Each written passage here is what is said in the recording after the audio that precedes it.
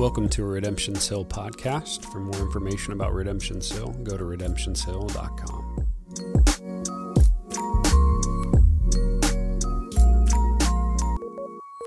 Good morning.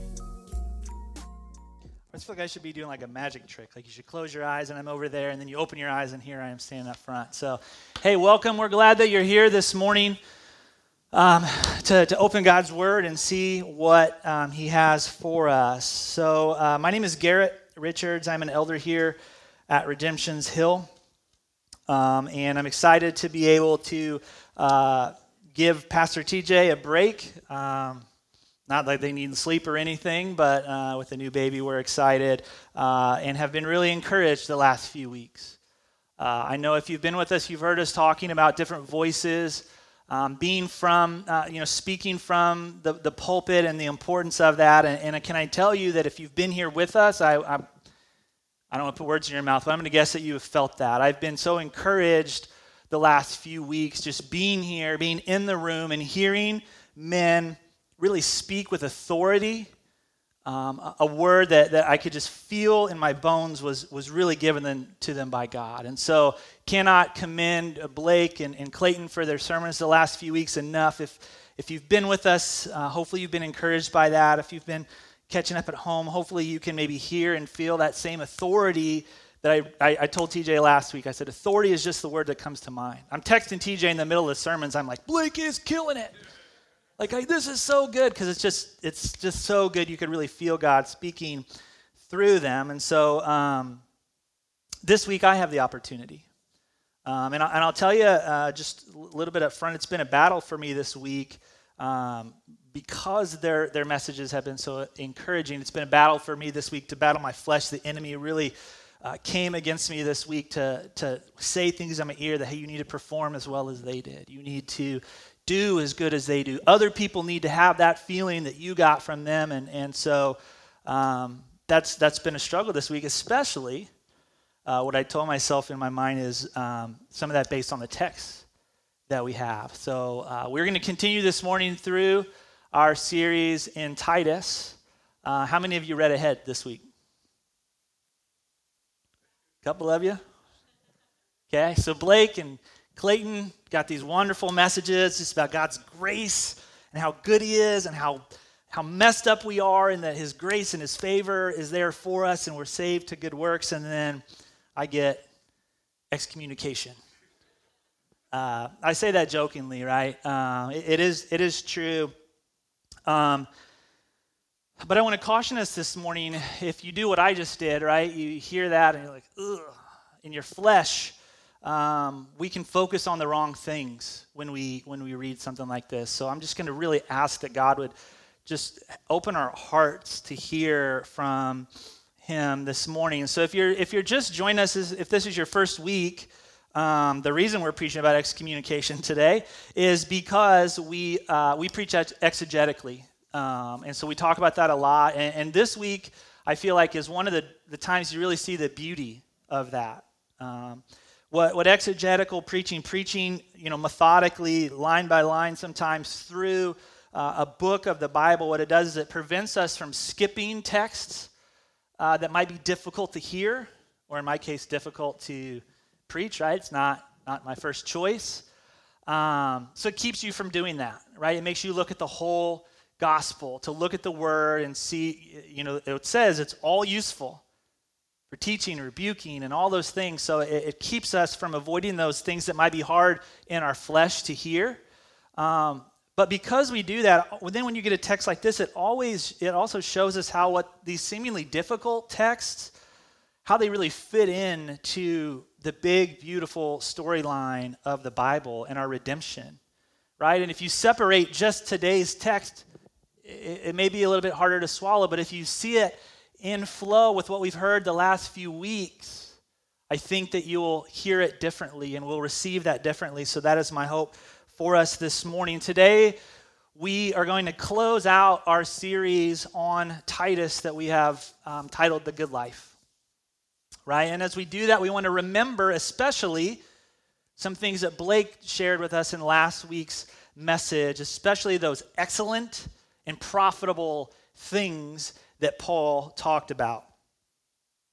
So last week in Titus chapter 3, verse 3 through 7, we saw this kind of beautiful summary of God's kindness to people who really didn't deserve it. Right? Paul pointed out that we were foolish, we're disobedient, we were slaves to our passions and our pleasures, that we are envious, we were hated by those around us, and we hated those around us. That's who we were. But then as we read that, we got one of those beautiful but God moments, right? When you're reading through Scripture and you hear just about your depravity and you're like, ooh, this is rough. And then you get this beautiful but God. In spite of all that, but God sent his Son. And he sent his Spirit to us that we might share in the rebirth of all things. That's what we saw kind of through verses 3 through 7 last week. And then in verse 8, Paul instructed believers then and us now to stress these things. Those things that he talked about that are excellent and profitable for everyone. Those are the things we should be stressing. And essentially, when we looked at what that was, it's the gospel, right? It's the gospel. It's our depravity and God's goodness. And it's that unmerited favor that Clayton told us about a couple weeks ago. Those are the things we're supposed to stress. Those are the things that are excellent and profitable. And essentially what he's saying is you can never talk about the gospel too much. We can't. We don't ever need to move on from it. We don't ever move away from it. We don't grow past it. We don't evolve beyond it. We don't mature beyond our need to continually preach the gospel to ourselves and to those around us. We don't need to reinvent things, right? There's not this enlightening that happens that now we've moved beyond that. Yeah, I know what that says, but the world, we don't do that. We need to stress these things that are excellent and profitable for everyone. So today, in our closing of the book, we're going to see Paul point out some things that are excellent and profitable and that should be stressed constantly, preached constantly. But then we're going to see some other things that he calls unprofitable and useless. And he says we should avoid those things constantly. So let's open our Bibles this morning, if you would, to Titus chapter 3. We're going to be reading verse 9 through the end today, which is verse 15. It's a short book. It's probably why you read it in the past when you were trying to figure out what to read. You're like, well, what's the shortest book? Titus, I'll read that. But we're going to read 9 through 15, and then we'll break it down. So Titus 3, starting with verse 9. But avoid foolish controversies, genealogies, dissensions, and quarrels about the law, for they are unprofitable and worthless. As for a person who stirs up division, after warning him once and then twice, have nothing more to do with him, knowing that such a person is warped and sinful. He is self-condemned. In verse 12, when I send Artemis or Tychus to you, do your best to come to me at Nicopolis, for I have decided to spend the winter there.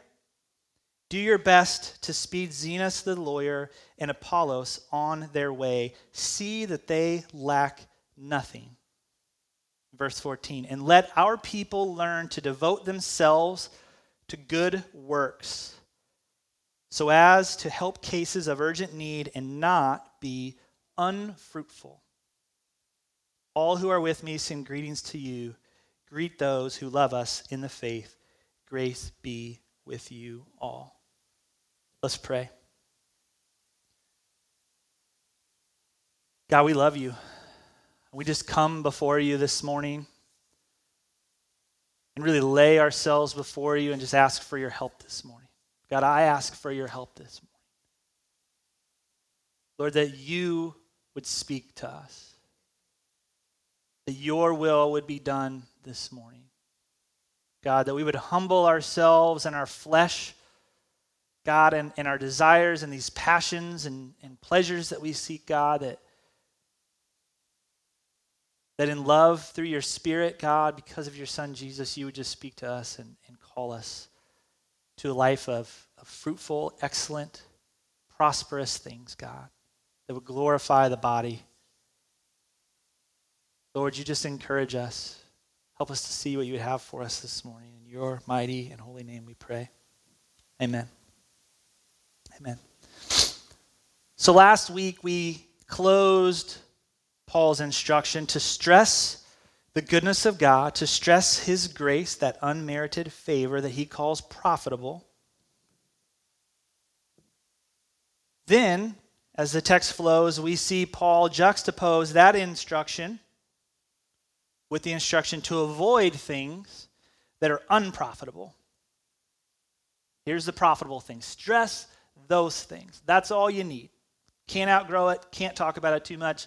Avoid these things. And what are those things that Paul instructs us to avoid? Foolish controversies, genealogies, dissensions, and quarrels about the law. He says avoid those. Avoid controversy. That's simple enough, right? Just avoid controversy and quarrels. Can we let that sink in just for a minute? I don't know if you felt that. I felt it last week when Blake talked about controversies and being peaceable. Let that sink in that the people of God are instructed to avoid controversy and quarreling. Now, you wouldn't necessarily think that's a difficult ask for the church, right? To stress the gospel and avoid controversy. Avoid quarreling. Easy enough. But the reality is that often, even as believers, even in the church, we swap those things. We get those things mixed up sometimes. Right? The reality is we often switch those two things around. Instead of stressing the gospel and avoiding controversy, we often stress the controversy and we avoid talking about the gospel. Now, it may be true that our preaching stresses the gospel, but our conversations, the things that we talk about, often stress controversy. Right? We can agree on the things that we heard about last week that sound good to us. We agree on the kindness of the Father. We agree on the renewal of the Spirit and the grace of the Son and the hope of eternal life, the floaty place. It's my new favorite thing that we've learned the last few weeks. That these things are excellent and profitable, but we often put our energy into controversies, into arguments and quarreling. And it's not hard to see. I'm going to guess you feel it sitting here today. I'm going to tell you I'm exhausted by it here this morning. Now, we live just in a culture that focuses, serves, and glorifies the individual. Individualism is of the utmost importance, right? I'm going to do me, you do you, as long as it doesn't bother me. Right? That's what our culture says. And with this, in this individualistic culture, self-expression becomes one of our highest values. Everyone has the right to their own truth and to express their own opinion. And we've learned about that and we've seen that pointed out through this series.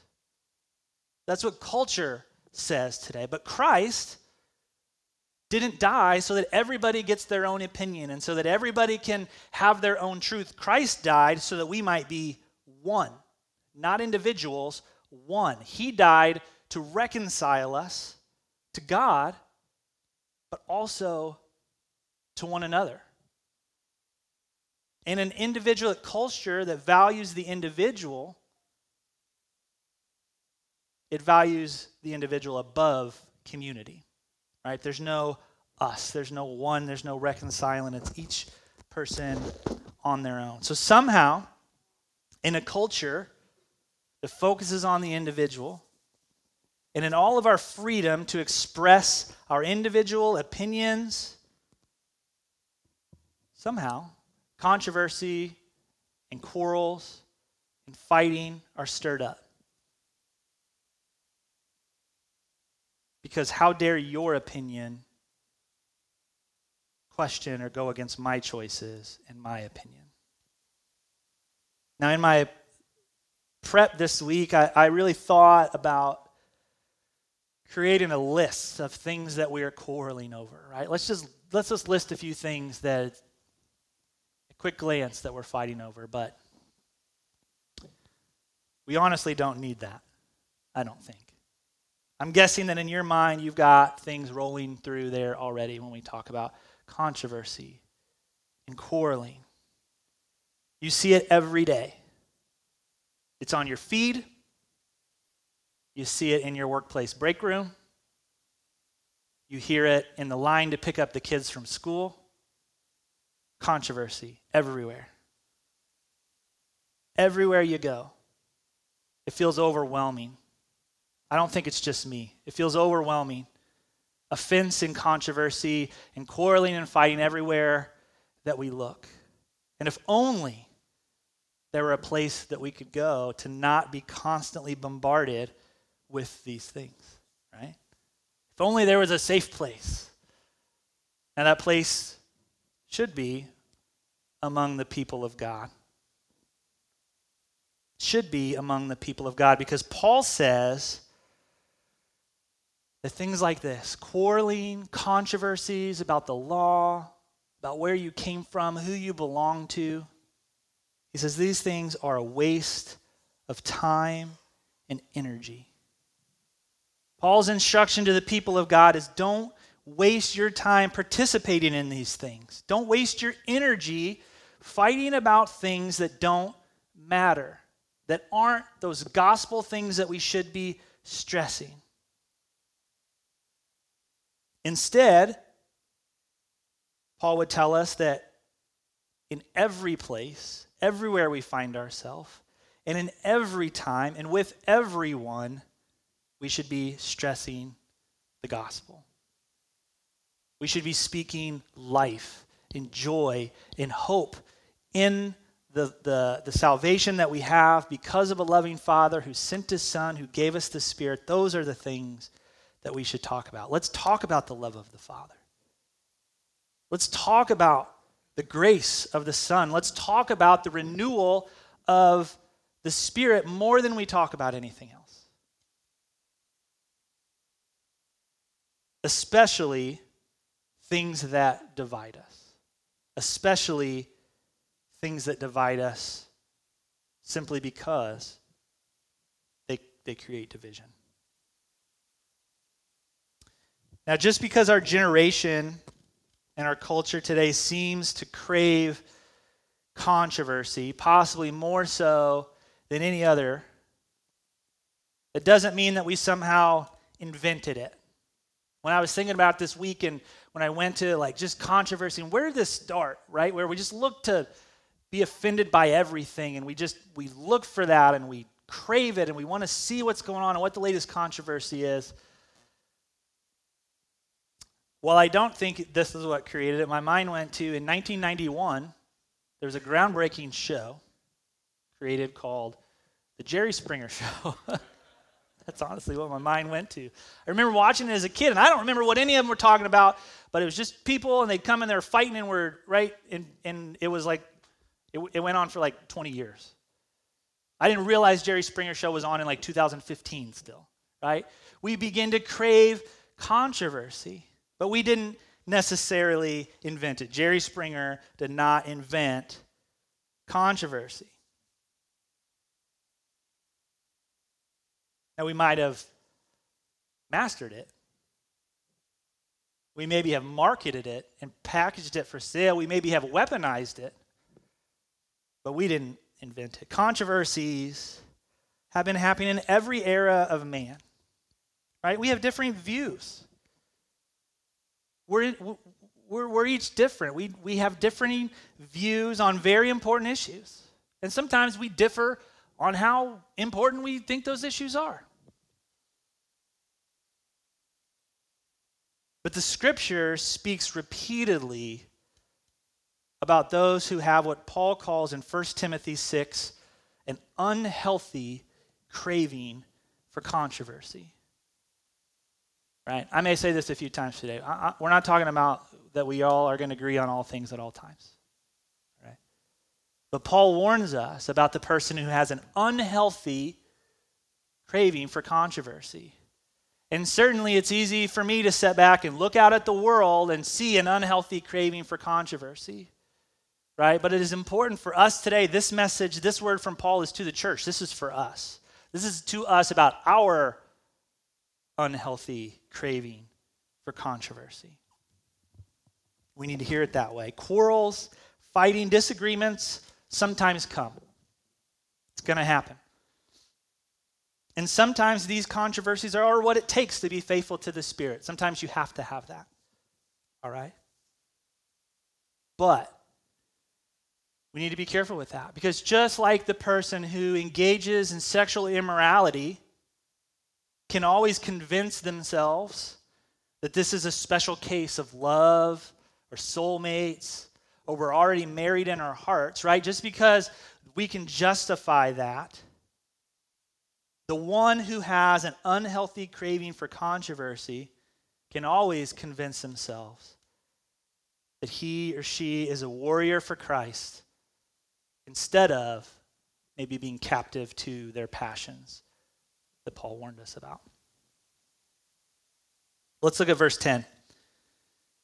As for a person who stirs up division, after warning him once and then twice, have nothing more to do with him, knowing that such a person is warped and sinful,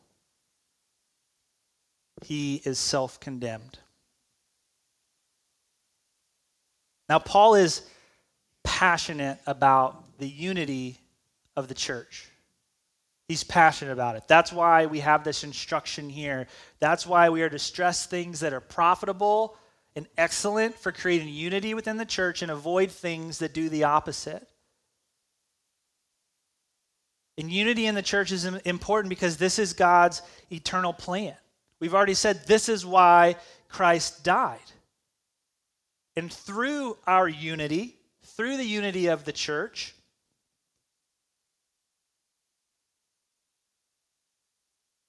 we display God's wisdom.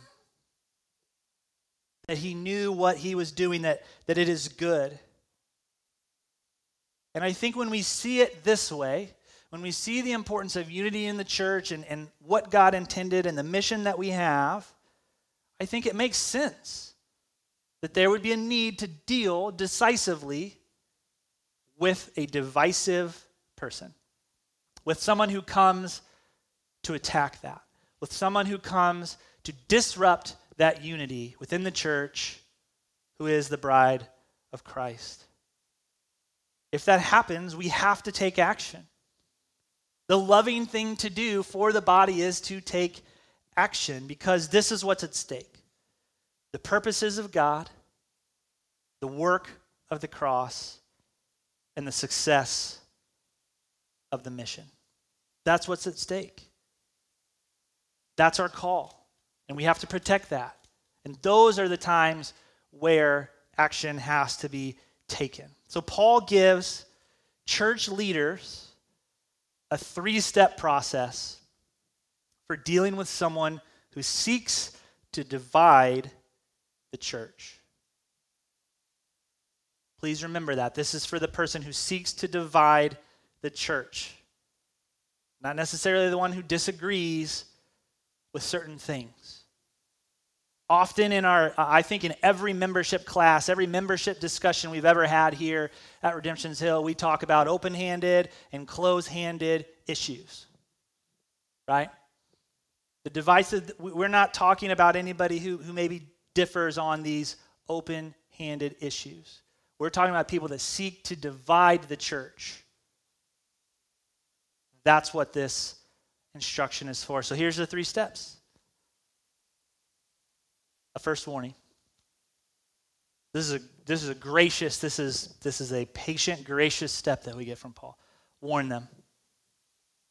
Call that sin. give that person the opportunity to repent and turn and be reconciled, get back on mission.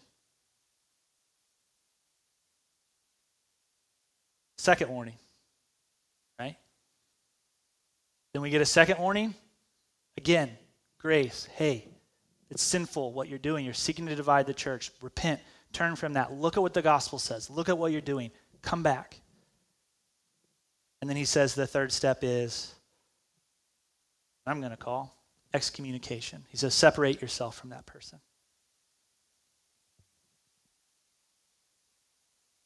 Anybody uncomfortable with that? Right? Some of you are probably uncomfortable with what I just said, but it wasn't really me that said it. It was Paul. So you're mad at him. Actually, it was Jesus. Jesus said that as well. So let's look quickly at Matthew 18, verses 15 through 17. Just jot that down in your notes if you want to look at it this week. Matthew 18, verse 15, this is Jesus. If your brother sins against you, go and tell him his fault between you and him alone. First warning. If he listens to you, you have gained a brother. Unity. It's good, right? We can do that. We welcome that. But if he does not listen, take one or two others along with you, that every charge may be established by the evidence of 2 or 3 witnesses. The second warning. Hey, brother. Hey, sister. This is wrong. This is sin. This is what we see. This is what the gospel says. This is what you're doing. We want you to be on mission. Come back. Right? We do it with others in love, with the unity in mind. And then verse 17, if he refuses to listen to them, tell it to the church. But if he refuses to listen even to the church, let him be to you as a Gentile and a tax collector, not part of the body, not united, you're out. Okay? It's hard to hear because we think of this authoritative. I was thinking this week about how I deal with my kids, right? 1, 2, right? But then we don't actually do anything when we get to 3. That's what it feels like at times. And we have to be really careful to look at who this is to and the whole thing, right? Not just the consequence. We got to look at the behaviors. People who pick an argument and refuse to repent, Paul says in Titus, are warped and sinful. Their priorities have shifted away from the gospel, away from those things that we're supposed to stress constantly. And their love of controversy reveals that in their hearts is one of 2 things. The first is malice. And that person, their intent is truly to destroy the church. Or in their heart is pride, which gets us all a little bit. Pride. That they assume that they know best. And they've appointed themselves guardians of the truth. Those people who seek to divide the church, it's dangerous for the body. It's dangerous for the unity of the bride of Christ. And just like a sickness that infects our physical bodies, leaders must protect the church body from this sickness as well before it spreads. Okay? Now my fear going into today, and my fear with parts of Scripture like this, is it bristles against our sinful desires to be in control. Right? We all have that. We talk about it often. You go all the way back to Genesis 3, the fall, right? It was our desire. We have a better plan than you, God. The way we do it would be better. And this bristles against that because we all think we know what's best. My fear is that we leave today only hearing about church discipline, only hearing about casting someone out or excommunication or whatever it is. That's my fear. Because again, going back to our individualistic culture, even in the church, there are masses of people who through their own justification want to call instruction like this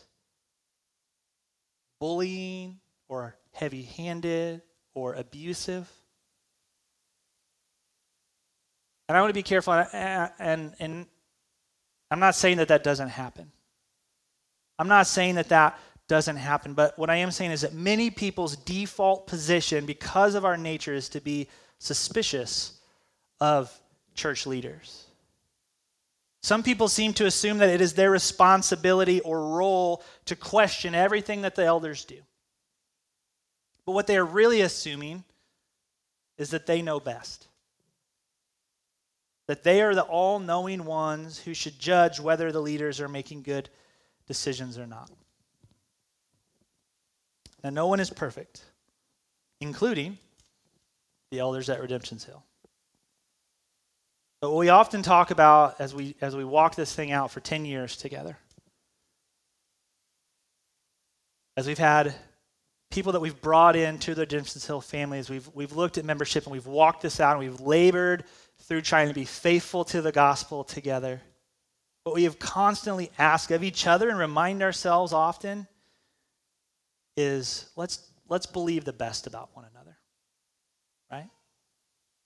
Let's be family, and I'm going to ask you to believe the best about me. If you're not sure about a decision that was made, let's lead with believing the best.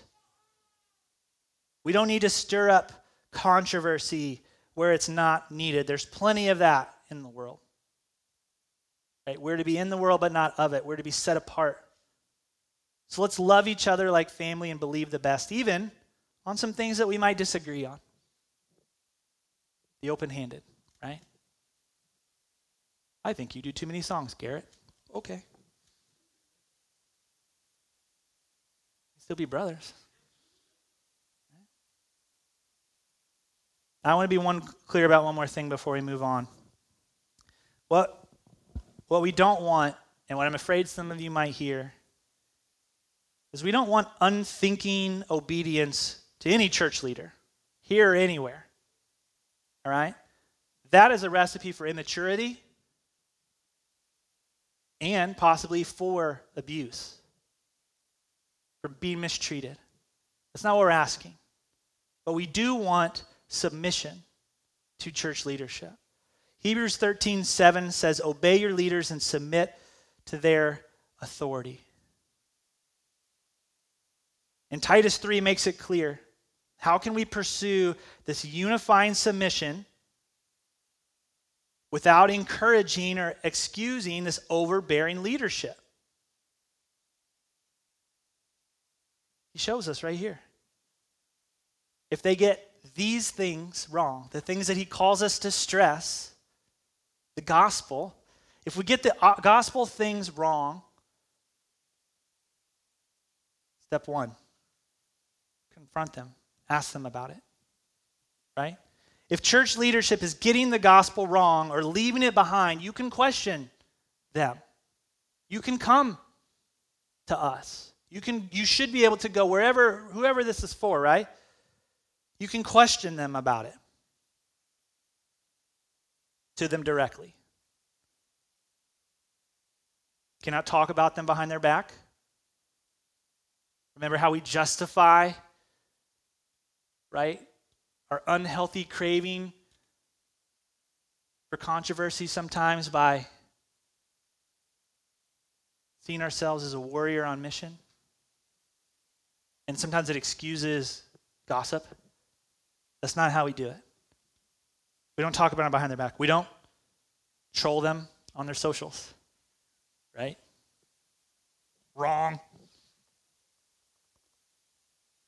I remember a skit one time that I saw where somebody was in the front row and they were like on Wikipedia, like fact checking all the sermon, and they're like, wrong. Like, we don't do that, right? We go face to face with them. But on all other matters, all those other non-gospel things, Scripture says trust them. Believe the best about them. Again, we can disagree on that. I think you should do 4 songs instead of 5. Okay. That's cool. Trust them. On all other matters, trust them. So this is not an excuse. This is not saying be a doormat. Let church leadership, you maybe have experienced this done wrong. And I'm sorry that happened to you. And we are not perfect. We've made mistakes over the years. And if we do this right, if we do it in love, both sides should be able to say, hey, this is what I see. I don't see the gospel in that. Can we get back to here? We should hear that in love and say, you know what, you're right. I'm sorry. I repent of that. And the church can be united. Believe the best. Let's finish out the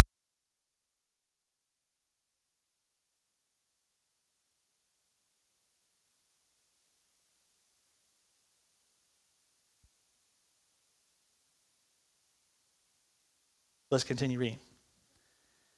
When I see Artemis or Tychus to you, when I send them to you, do your best to come to me at Nicopolis, for I have decided to spend the winter there.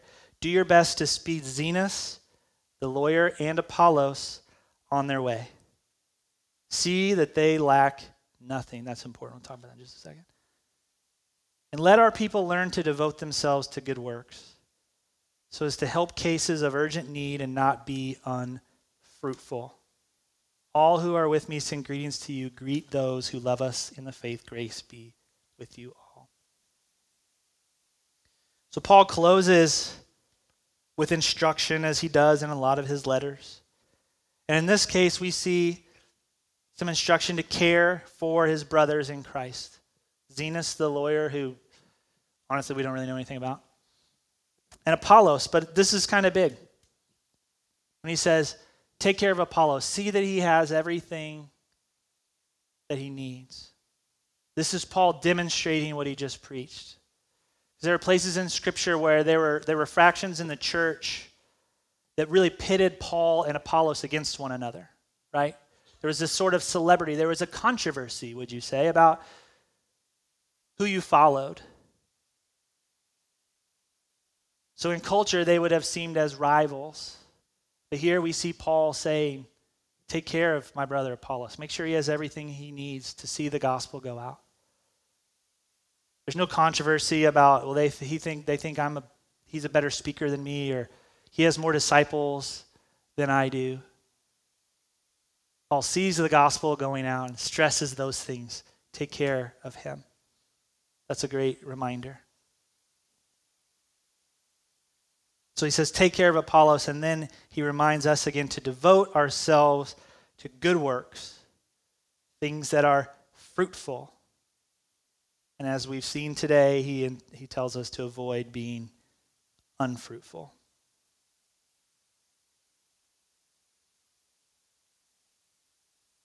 The good life is not a life without struggle. It's not a life without disagreement or controversy. But because of what God has done on behalf of his people, because of the good news of the gospel, because this is freely given in the midst of and in spite of our sinfulness and our unhealthy passions, sometimes to serve our flesh and our own ideas. In spite of those things, we have love and acceptance. That's the good life. That's what we see in Titus. And so that's why I think when you look at a text like this as in the whole picture, this shouldn't feel heavy-handed. This shouldn't be something to be afraid of. This should be seen over the lens of a loving father who wants to protect his children, who seeks for the well-being of his bride and the unity of the church. And there are instructions and there are steps to protect those things. Band, you guys can come back up.